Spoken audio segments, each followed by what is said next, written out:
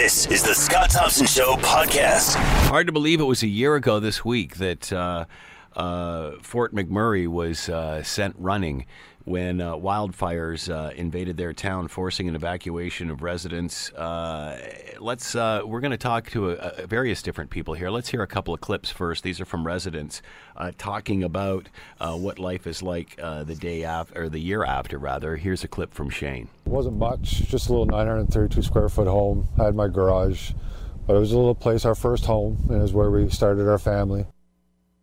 And another resident talking about the year after. Every time I go there, it does trigger something that it's like it tells me, part of you is still here. This is Ibasam also commenting on the year after. It's like a grave for me now. I can't go back there. It's very hard for me and for the kids as well. And you can totally understand that. I mean, we remember what the footage was like of people fleeing this area and, fire on both sides of the road and embers coming down on the road and such. You can understand how some people just maybe didn't want to go back. Let's bring in Brad Whisker. He's a reporter on the ground for 630 CHED in Edmonton, Alberta, and was up there this weekend, is on the line with us now. Hello, Brad. How are you today? Not too bad, Scott. How are you? Good. Thank you for taking the time to join us. We greatly appreciate this. So you were up this weekend, I understand. What's it like now? What's life like there now?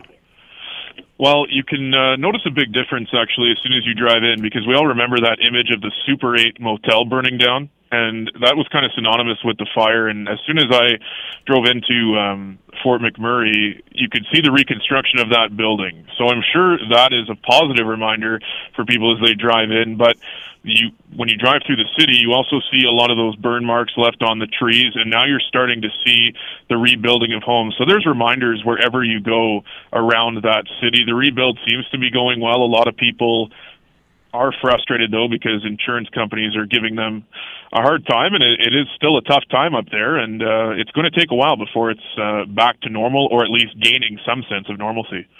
What about population size, this sort of thing? We've heard some anecdotal evidence that some just never came back. Many of those stories up there? Yeah, some people haven't come back, and I think, a lot of people won't go back. Their home was lost, their jobs had to be moved to another city, or they just quit and look for work elsewhere. As far as a standing number, I can't really speak to that, but this was a city that had 80,000 people in it. So we'll see probably in a couple of years just how much this affected the people that lived in Fort Mac. Talk about the people themselves. Has it scarred them, or are you seeing more signs of resilience and they're just going to rebuild and you move on, sort of thing? Or are those images, you can imagine what it must have been like to evacuate and go through all of that. Has it left some images with people that, they're traumatized by this? Absolutely. While I was up there on the weekend, I spoke with a doctor, and he told me that the clinic he works for has seen a 25% increase in patient intake since coming back from the fire, I should say. He said a lot of people are coming in, understandably so, with issues like anxiety, depression, sleep deprivation. And then there's those other people who kind of went through that honeymoon period, the first 6 months after going back home. And, the community was rallying, and it was very strong, and we will get through this, we will rebuild. But now that the process is still ongoing, some people, the doctor told me, are starting to suffer from that because they were hoping this to be a lot quicker than it's going. So they now are coming in to see him and asking for help. And that's the case at many clinics throughout the city, he told me. And there are support groups set up. There's 7 across the city, and he says they're full all the time. Talk a little bit about the health of the city. Are there people suffering any sort of illnesses other than mental health issues, which are obvious, I guess, with a traumatic experience like they've experienced up there? But what about other health issues? We heard lots about contamination, this sort of thing, when the fire was being put out. Yeah, the contamination side of things hasn't really been brought up since the fire. I was talking to the doctor about that, and he didn't really have much to say on that topic. People obviously are still struggling with their breathing. Some of them, their lungs were impacted by driving through and being stuck in the city during that lengthy evacuation process. But it seems to be the mental health component that is really affecting the city. What about the city itself and the parts that had to be rebuilt? How far have they come along? You were talking about the motel outside of town. Have things been complete? Are they just getting started? Where are we at with that? I think it really depends on how quickly the insurance companies have processed these requests to rebuild. Definitely in Beacon Hill, which was one of the three really hard-hit areas. Beacon Hill is just as soon as you get into Fort McMurray on the west side of town. And you can see houses being rebuilt, and we're not just talking about, the plots being dug up. We're talking about windows being installed. We're talking about siding being installed. So in that area, it's going very well, same as in Abasan. But then there's another community called Waterways, and it's right in the downtown, just east of the city as well. And down there's now erosion concerns and flooding concerns. So some temporary houses are going up, but a lot of other people are still waiting for those permits to approve. So people in Waterways are definitely suffering and still waiting for this process to get moving. Talk a little bit more about that and insurance and this sort of thing. I mean, it's pretty obvious. We all know what happened. That being said, why is it becoming difficult, or why has it been difficult for people to get their claims sorted out? Well, I think some people didn't have insurance to begin with, so that's obviously an issue. Other people that do have it, there's just so many claims to be processed. And I was reading something today from the U of A saying that these fires are not once in a generation. These are going to happen more frequently, and they want the government to be proactive and not reactive after the fact. So they're now asking a lot of people here in Alberta to make sure they have that insurance and be ready for a situation like this, so there's not such a backlog the next time. And I'm not trying to cast fear in anybody's mind, but this will happen again, they're saying, so be prepared for it. We remember during this crisis there was lots of donations from right the way across the country. Obviously, those, I'm sure, are more dedicated towards those in Red Cross type of organizations. That being said, is there any help for people in the community and any chance of them obtaining those funds? Well, all the money that was gathered, there is a portion that goes to the city. I haven't really been able to get a straight answer on how that money is going to be divvied up between everybody. I think that's something that they would prefer to keep a private matter. But, it's been a year almost, and money is still being donated. It's quite something. You talked about how, there are reports that this could easily happen again in these areas. What has been learned from this? Is there anything different within the way the town protects itself from these sorts of things? Well, the town hasn't really been able to focus too much on that. The main focus there is definitely getting the rebuild up and running and people moving back into their homes. But there will definitely be discussions going forward about what we can do to do a better job. And they did a great job. The fact that on May 3rd, 2016, that 80,000 people evacuated a city with one way out, and there was 2 fatalities, but it was on a similar highway out of the city. Mm-hmm. Nobody died in Fort McMurray that day or the days following. There obviously might be some conversation about creating another exit throughout out of the city. I was talking to our opposition party leader, Brian Jean, who actually has a home in that Waterways neighborhood I was speaking of earlier. And I brought that up with him, and he said he's not a fire expert, but it definitely shows last year that another exit out of Fort McMurray would be greatly appreciated. Has there been much chatter about the evacuation itself? Was it done soon enough? Was it done correctly? I mean, as you mentioned, there was no fatalities other than a traffic accident that resulted from the evacuation. But as far as evaluating the evacuation itself, how does that stand up a year later? Well, everybody seems to be pleased. There are questions about how quickly water bombers got in the air and how serious they took it. But the thing is on May 3rd, the fire took such a directional turn, and that changed everything. Because in the morning on May 3rd, 2016, the municipality was told everything's going to be okay. But 4 hours later, that's when everything broke out. The fire was coming into the city. The mandatory evacuation was made.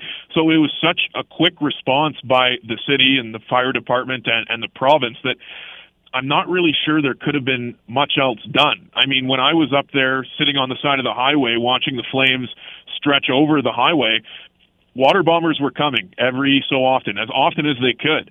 So people may have questions. There are still questions, and we still don't know exactly how this fire started, and hopefully we can get some of those answers this year. What about business? What about commerce up there? I mean, are businesses rebuilding, that sort of thing, things that need to be, that the town needs to sustain itself? Yeah, businesses are being rebuilt, Scott. Unfortunately, in neighborhoods like Beacon Hill, Abasand, and Waterways, there weren't too many businesses down there. A lot of it was residential. It's amazing, though, in some of these neighborhoods, there were schools there, and you go into Beacon Hill or Abasand, and across the street from a school, there was a row of homes burnt down, but the school still stood, and there was no smoke damage, nothing. So it really speaks to what that fire was like last year, and it really just did whatever it wanted it to do. You talked about some criticizing, or perhaps were critical if this directive was given too late and not soon enough. And as you mentioned, with the way this thing turns too quickly, have we learned anything about that? Future, these evacuations perhaps have coming sooner, even though a fire may appear that it is a distant away. Obviously, because of the way these things change direction so quickly. I think those conversations are being had, but listening to the now retired fire chief, Darby Allen, I mean, in his 30 years, he said he had never seen anything like it. It's something that you can't predict. You don't know when the wind is going to change. You don't know where it's going to take it. And on that fateful day, it just decided, hey, we're going straight for Fort McMurray. So what about the next year, Brad? What do you think this town will look like a year from now? What are their goals in the next year? In the next year, you'll definitely see people moving back in. I mean, some of these homes are going to be done probably by the end of the summer. Some people are hopeful to move in this summer. Other people are hopeful to move in by the end of 2017. So things are only going to get better. Now, earlier I was mentioning the people seeing burn marks on the trees. Trees Canada stepping up. They plan on committing $1 million in trees, so hopefully turning Fort McMurray green again, because prior to this fire it was a beautiful city. So everybody seems to be doing whatever they can to make Fort McMurray strong again and move forward in a positive way. You bring up an interesting point, Brad, just before I let you go here. Last question. Sure. For those that have never been up in that neck of the woods, you talked about it being a beautiful city, and you're out in the middle there of the God's country.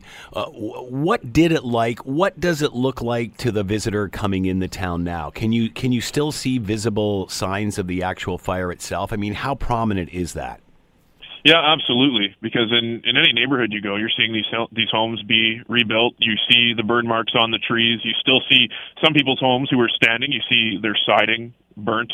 It's going to take a long time before people aren't reminded of this. I think people that have lived in Fort McMurray, or people visiting who are frequent visitors, they know what that city used to look like. And it's not to say that it's completely desolate and it's not brown, but just Fort McMurray was a very green city and a very positive city. They're all hard workers up there, and they do a lot for our economy. And just to see the attitude of the residents change a little bit, and just the overall look of it, it's going to take some time for everything to heal over.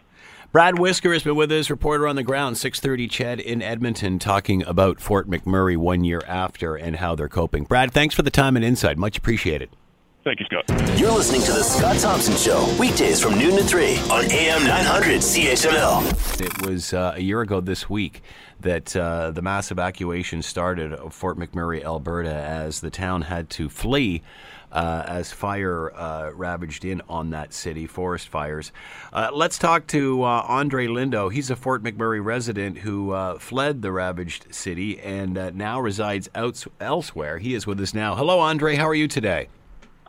Doing well. How are you guys? I'm doing very well. Thanks for taking the time to join us. Where are you living now, Andre? I ended up moving to Edmonton, the city that kind of took us in. And so, well, first of all, tell us your evacuation story. How did this all happen for you? Oh, well, basically we were playing beach volleyball. We have a little beach, river that we played volleyball at, and we ended up seeing the fire in the background. Or smoke. A lot of people said, oh, yeah, you know what, we know forest fires, so it's not that close and whatnot. But I was kind of fearful because I'm originally from Toronto, so I know I've never seen an actual forest fire before. Mm-hmm. So I was on high alert, so I ended up doing precautions, getting gas, making sure I got some water just in case there was some sort of evacuation. Mm-hmm. And then it happened, right? So everyone was like, you know what, this fire is getting a little too close. I was actually at work, and we ended up just evacuating and leaving everything behind and trying to get out as quickly as possible. So you were playing volleyball. Yeah. How long after playing volleyball did you actually evacuate? So you guys noticed it was the day after, Yeah. because the mayor ended up coming on and saying, no, everything is fine, we're working on it, take your kids out to play and stuff like that. And literally the next day, she's like, we need to leave now. So it was kind of a slow reaction to the fire and seeing the seriousness of it on like the mayor's part and those that were kind of following the fire. Someone like me that doesn't know anything about this, like I was already on high alert, so yeah, I wanted to leave as quickly as possible. So did you get out before the mayhem really started? No, no way. So tried. So you were at work the next day, and they said, "That's it, get out. We got to go." Yeah, when we were at work, we were following it, and then all of a sudden, we just saw like it was literally maybe I don't know. It was just coming over the mountain. If you've ever been to Fort McMurray, there's just like it was just coming over the hill, and the whole city was literally dark. Like it was like a grayish undertone, very dark outside, and we're just like, no, we got to get out of here. And where did you work? Or where did you work? It was a place called Photosource, so it was like a photography company. So we were retail, so the guys didn't really think it was that serious, and we ended up some of them ended up staying, which was not a good idea. So yeah. So what was it like when you left, Andre? When I left, we were in bumper to bumper traffic trying to get south. What ended up happening is like we ended up stopping, and then we saw fire on both sides of our car. Like literally, the trees were on fire ablaze, like 40-foot trees just on fire, and the gas station blew up. So ended up stopping and trying to push everyone back north. I continued to pursue going south because I knew it wasn't gonna be a good idea going north because there's nowhere to go from north, right? So we went south to Edmonton. And how long did it take you to do that drive? Well, for me, it took 6.5 hours because my mind was set to get to Edmonton, and Edmonton usually is about a 4-hour drive, so 6.5 hours in traffic. But once you kind of broke through the smoke and the ash, you were kind of flying. So, were you ever fearful for your life? How scared were you? Well, I wasn't scared for me. I was more scared for my wife and for people around me. Yeah. I'm the type of person I want to take care of everyone. But the fire was extremely scary. Just huge flames. Your car's so hot, and you're driving 10 kilometers an hour, and you just see flames fly across the road. It's crazy. Oh man! And you just couldn't go any faster because obviously traffic was backed up.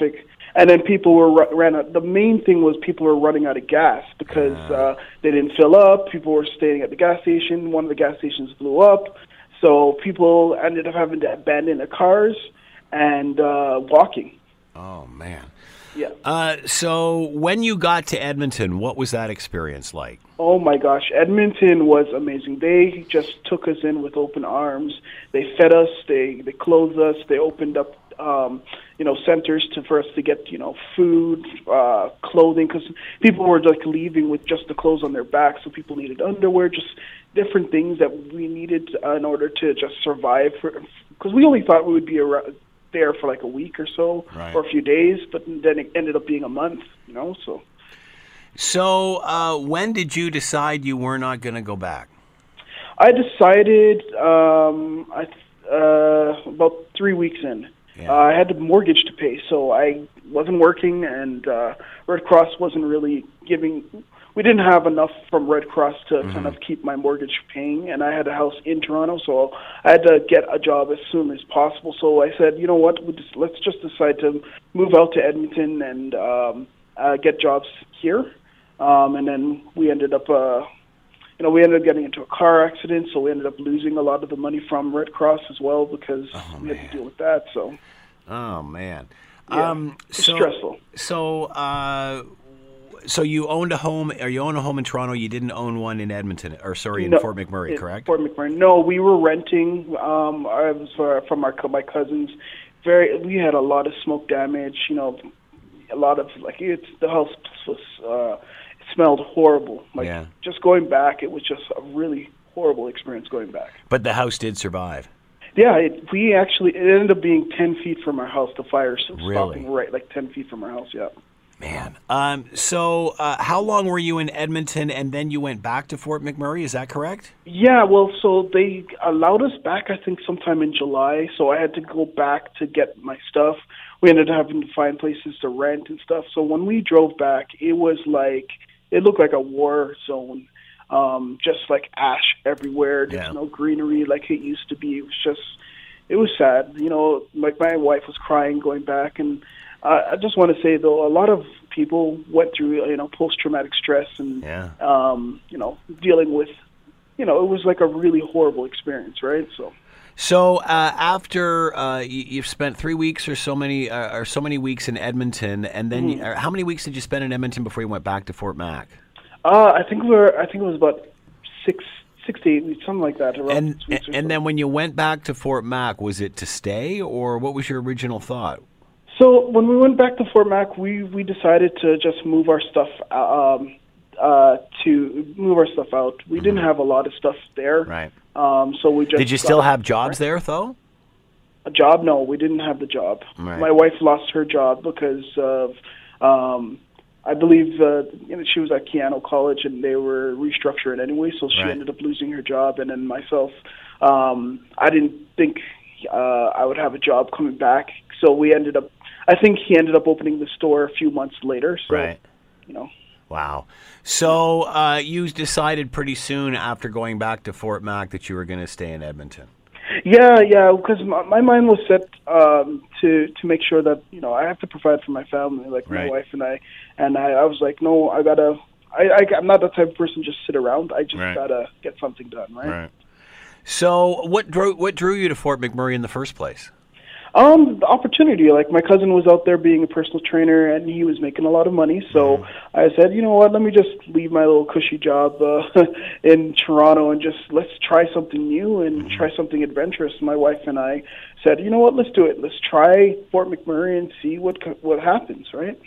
So how long have you been in Edmonton now? You've been in Edmonton how many months? Now this is gonna be a June.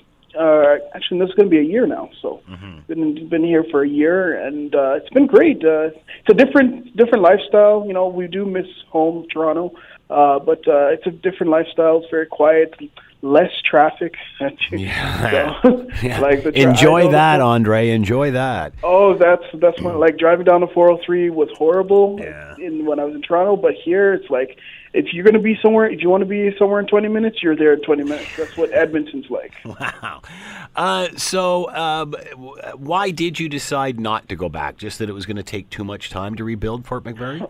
Yeah, I didn't want to be part of that process. I know it seems selfish in a sense, but the reason why I wanted to go to Fort McMurray was to to progress my life and stuff forward, and going back would have just set me back a couple of years. Right. And I have to focus on my family and stuff that I have to get through. So, and there was a lot of things that were going on. A lot of businesses weren't getting money from the Red Cross and from the city. The city dropped the ball on a lot of different things, trying to help businesses get back on their feet. Food was especially food at the first part was really hard to kind of come by and stuff like that. So I didn't want to have to deal with that kind of situation. Have you been back up there since you moved to Edmonton? Yeah, I went back for a wedding, so I went back, and I still have friends out there, and we talk. They miss us, like our volleyball kind of team and stuff like that miss us. So we've been back a few times, but I think that's kind of in our past now. We're trying to move forward now. So you don't have any plans on going back? No, I have no plans to go back now. How does the town look now, or how was it for you now going back after being away and considering what happened? It was really sad. Like when I went back the last time, the greenery started to come back, and you're seeing the Fort McMurray of old that we kind of remember. But it's still slow. It's still, people are still you can see the aftermath.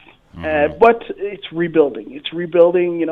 Albertans are really strong, man. They're rebuilding this place. A lot of the top people there are trying to make sure that people are getting homes, getting places to live and food and stuff. It's been great. It's been great. The friends that you've had that are still up there. Yeah. What have they said about the rebuild and the issues of getting insurance and doing everything that you have to do to get back to normal? Has that been what's that process been like for them? Everyone has been really rethinking their insurance. A lot of people lost their homes and didn't get any insurance help, so now they've been rethinking their insurance. The rebuild has been slow but steady. A lot of people just, that had high-paying jobs just completely left and said, hey, they're just going to live in Calgary or Edmonton. So there were a lot of those high-paying jobs out there, and they just needed people to needed more bodies just to get things done. It's slowly recovering. People are slowly recovering. My cousin's business has recovered completely. So, and the photography store that I work for as well has completely recovered and starting to, gain back more business. And, the great thing about it is that people want to support the company, so they're trying to, that's been done is more Fort McMurray first and then bringing outside help second. What about, obviously, as you said, man, what a stressful experience to go through this and, to be, I can't imagine, seeing those pictures of people driving out of down the highway with fire on both sides of them and such. Talk a little bit about the stress and, it's obvious that some people could suffer from PTSD after something like this. Do you ever get flashbacks about this? Do you still think about it? Well, it's not about that. It's not about flashbacks. It's more about the stress of, are you okay? Whenever I see a little smoke in the air, it's like, what do I need to make sure? Do I need to be prepared to evacuate again? Stuff like that. Like some of my friends had some medical issues, and they kind of brush it off as, oh, it's just a small medical issue, but it's actually them suffering from post-traumatic stress, right? My wife was very stressed out and ended up having to send her back home with her mom to kind of just, refresh herself, because in her mind, this thing that happened to her was like, it was almost like war to them, right? Yeah. Dealing with it myself, I was very stressed. I've been very, very stressed, and I put on so much weight just because of the stress and stuff like that. So I'm trying to, now that things are a little bit better, things are, evening out. Trying to get back into my routine, right? Right. How, as you look back at this a year later, what are your thoughts on how Fort McMurray handled the evacuation, and from some of the anecdotal evidence you've heard from your friends, and the rebuilding process? Has Fort Mac learned anything from this? Well, I think we learned a lot. We learned a lot about, the community. As a community, we love each other. We help. We help people. There was a lot of people, running gas back and forth to people that ran out of gas. Yes, the city didn't respond fast enough, but this was like the first time this has ever happened. I can't blame the city too much for the way they handled it. It's just those type of crises don't always happen, right? But we should have evacuated a little faster.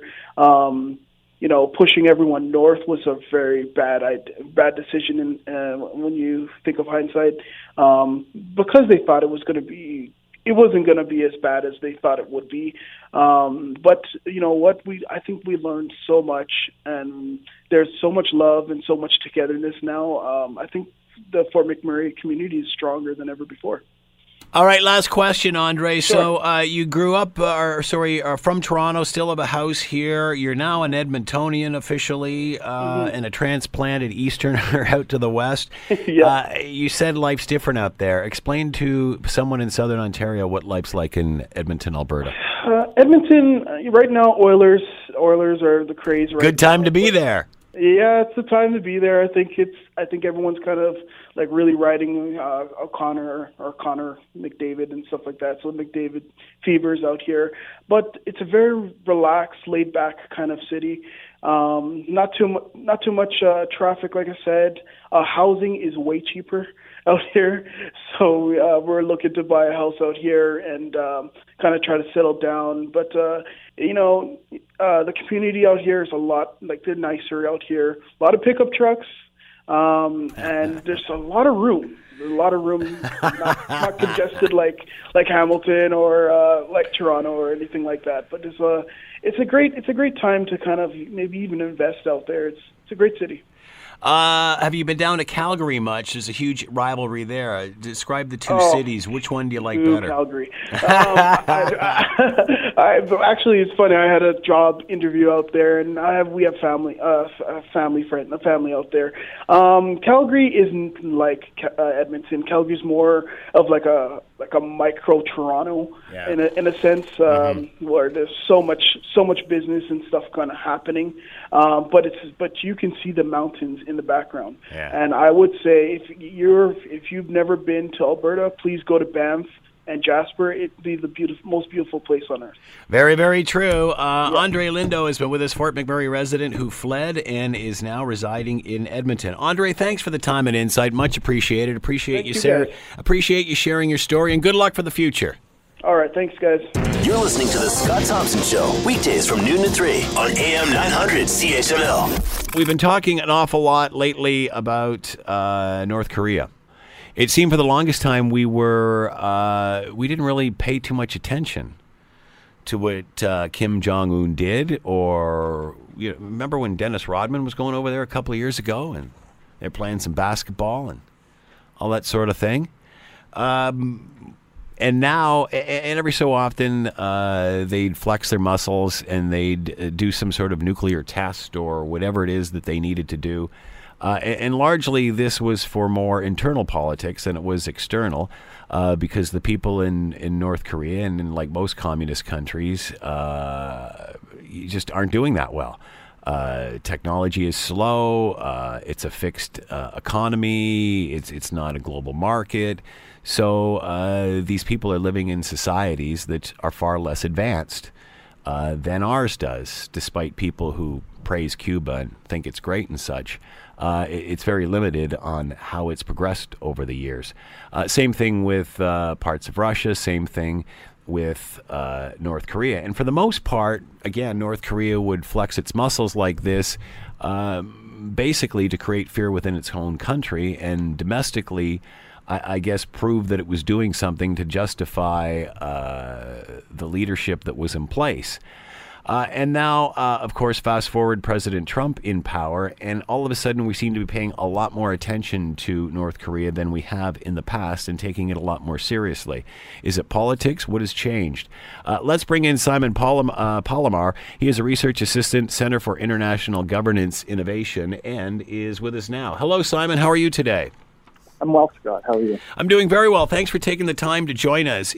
Simon, as I mentioned, it seemed for the longest time, every so often North Korea would do a test of some sort, and everybody would it was almost like a one-sided fight, trying to sort of poke the bear and get everybody's attention.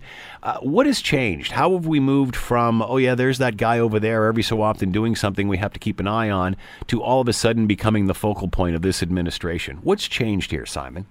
Yeah, that's a great question, and it's something that we pondered here quite a bit, because North Korea is a really tough foreign policy challenge. And it's important to remember the United States, for at least 1, 2, 3, 4 administrations now, has wanted to denuclearize the Korean Peninsula, prevent North Korea from acquiring nuclear weapons, and once North Korea got them, get North Korea to give up those nuclear weapons. So there's nothing new in that regard. This has been a long-standing challenge, but it's been a hard one. It's been a really hard one. Every time it looks like there might be some progress on that front, whether there are negotiations that seem to be bearing fruit or the possibility of North Korea maybe agreeing to a freeze in its program, the effort falls apart and you're back at square one, and the Americans are frustrated, look foolish because they've invested all this time and energy into it, and you're nowhere. So for Donald Trump, so early in his first administration, to try to take on such a tough challenge, it does beg the question, what's going on? And there are a couple possibilities here. I mean, one is that something substantive has changed inside North Korea. There has been some concern that North Korea's nuclear weapons program might be further along than we thought. They might be able to produce more weapons more quickly than we previously believed, and they might be getting closer to miniaturizing those weapons so they can mount them on missiles. Now, this wouldn't really fundamentally change the challenge that the North Korean government poses, but it would raise some of the risks there. The second really interesting possibility is that we have to remember that the South Korean president just got impeached in March, Park Geun-hye. She was very tough on North Korea. South Korea is now going to have an election in about a week from now on May 9th. And right now, the leading candidate, the guy who's topping the polls, Moon Jae-in, he's run on a policy of trying to bury the hatchet with North Korea, if such a thing as possible, to try to reunify the Korean Peninsula in a peaceful manner. And I think that the Americans might be trying to underscore to the next Korean administration that you think these guys are easy to get along with. You've never dealt with them, government to government. We have. So whoever wins, if it's going to be President Moon, realize these guys are tough customers, and they're not your friends, and your policy might be misguided. Does North Korea have any interest in working with South Korea at all? Well, I mean, couldn't they find a relationship that benefits both of them here? They have in the past. That's very one of the paradoxical things about relations between the two countries. I mean, they're still technically out of state of war, and North Korea routinely belches out rhetoric about war with South Korea, about using artillery on Seoul or invading, and occasionally they do shell South Korean armed forces or shoot at South Korean Navy ships. But in the recent past, the two countries have found ways to get along. For example, some South Korean businessmen invest in special economic zones in North Korea, where they've invested in manufacturing plants that make housewares, clothing, and whatnot. These are low-paying menial jobs, but they're much better jobs than most North Koreans can ever hope to get. The product quality is pretty good, so these South Korean businesses make a buck. These North Korean laborers make a small buck, and then the North Korean government claws back a lot of their wages. It's kind of a win-win-win. There are also some exchanges across the border. So families that were separated by the war, and have living descendants on each side, people in their 80s very easily, can be missing a brother or a sister or a cousin that they haven't seen in years. And they've worked on those reunification trips, a short visit here or there, and some kind of exchange, realizing that the war and the legacy of the war has had a terrible humanitarian cost. So to say that the two countries cannot get along or find a way to coexist, is obviously not true. They've found a way to do it, but a lot of the time when tensions rise over some other issue, such as North Korea's nuclear program, it's these little cooperative ventures that often get frozen for a time period or scuttled. Donald Trump, obviously talking tough with North Korea when asked if there will be further or any military action. He's, playing his cards very close to his chest. The old "we'll see." He used to always complain that Barack Obama would reveal too much. He's obviously playing it the opposite.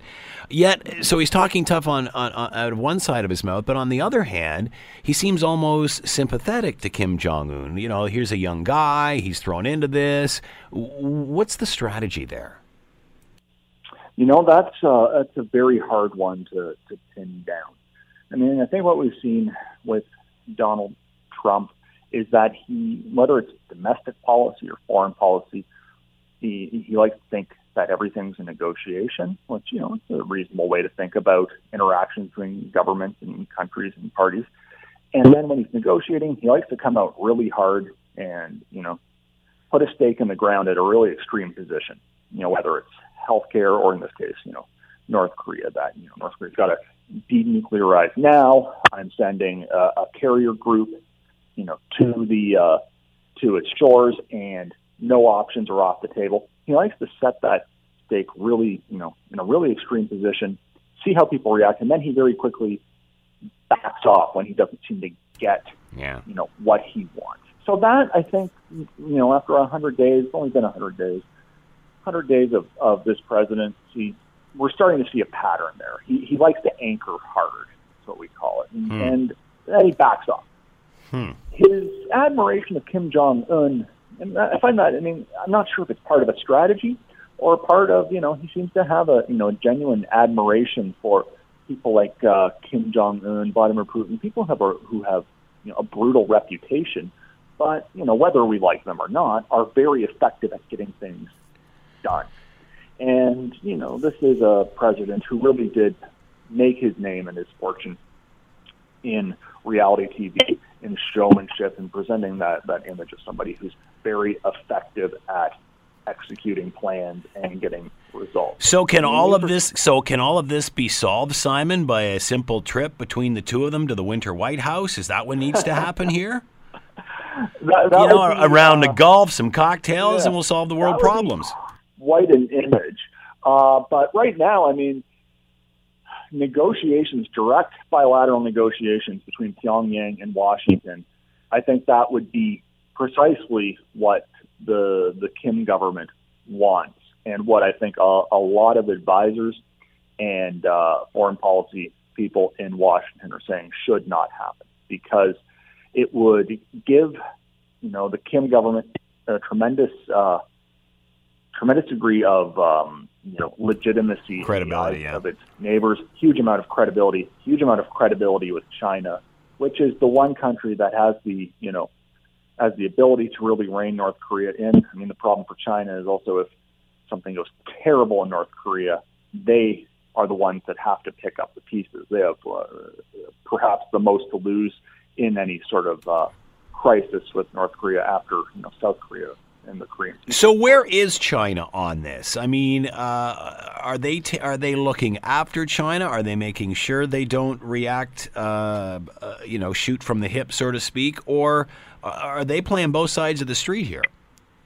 Well, it depends on who you talk to. In circles with people who've been in the closed door, off the record meetings with China, there is a feeling that the Chinese are increasingly frustrated with the North Korean government, with their bellicose behavior, but they don't see a solution for North Korea. What they instead see is it's a problem that has to be managed.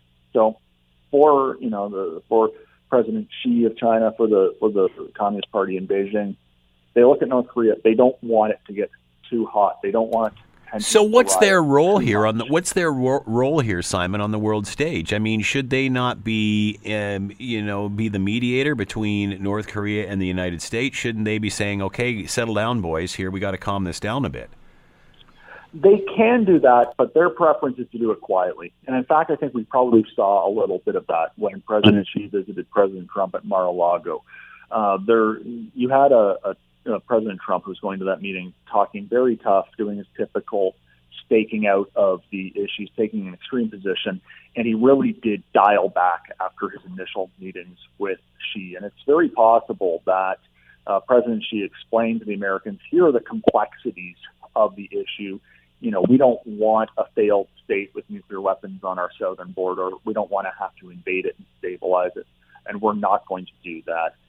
The Chinese understand that the Americans are more impatient on this issue than they are, but they also have less to lose. So it's entirely possible that, Xi made Chinese views very clear and was reassured by the Americans that, this is mostly just bluster. This is mostly just to catch the attention of the North Korean regime. But right now, China doesn't want to be seen as selling out, a long-time ally. It might be a bad ally, but it's still an ally. They don't want to be seen doing so publicly. So any pressure they put on the North Korean regime, they tend to do it quietly.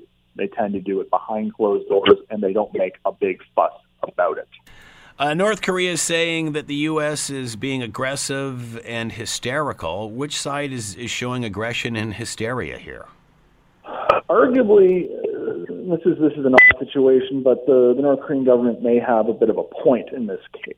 The thing about this government, especially since Kim Jong-un took power, I mean, if you remember when he took the reins, he was very young, did not look like he had the network of loyalists that his father had. And there were some serious questions when he became supreme leader. I mean, is this guy going to be whisked away in the night by a military coup? That was a very distinct possibility. And he, very quickly tried to, consolidate power, executing rivals, conducting more nuclear weapons tests, more missile tests. And for the past few years, it's been a fairly steady drumbeat of aggressive behavior. It's definitely aggressive behavior, but it's nothing, even by North Korean standards, it's nothing exceptional. In fact, it's probably less aggressive in some ways than it has been in the past. For example, they're not sinking South Korean Navy ships right now. They're just testing more missiles. What we have seen is we've seen a switch from a rather patient United States. Bill Clinton's administration was quite patient. George W. Bush's administration was quite patient. Barack Obama's administration was quite patient. They put on pressure with sanctions. They conducted espionage against North Korea, tried to round up its spy networks outside of the country.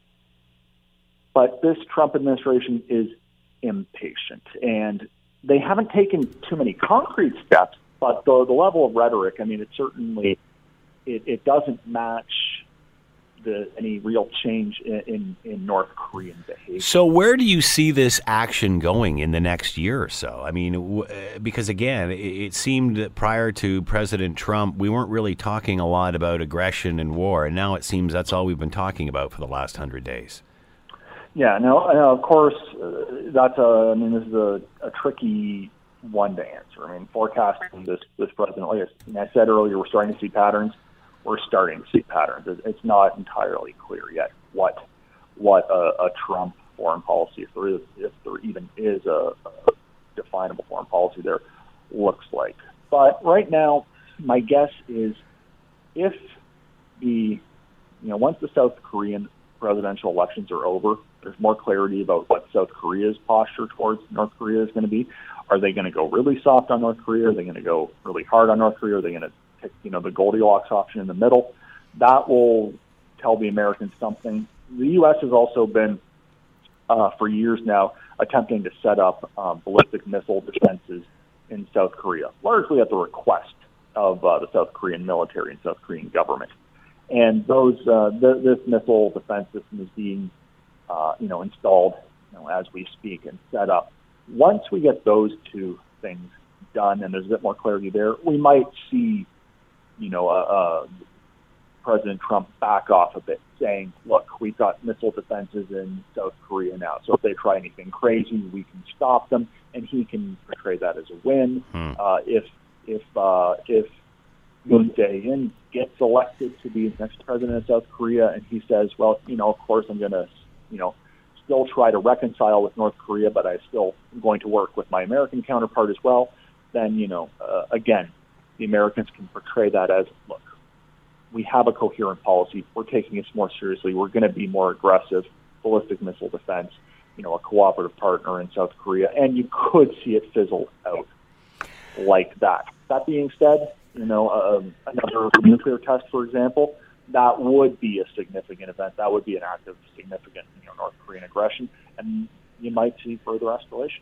I can see this all coming to a nice ending, Simon, at the Winter White House with a round of golf. Maybe bring Dennis Rodman in, some basketballs and high tops. Let's settle this like boys. Journalists would love it. It would be returnable. Simon Palomar has been with us, Research Assistant, Center for International Governance Innovation. Simon, as always, thanks for the time. Much appreciated. Oh, my pleasure. The Scott Thompson Show, weekdays from noon to 3 on AM 900 CHML.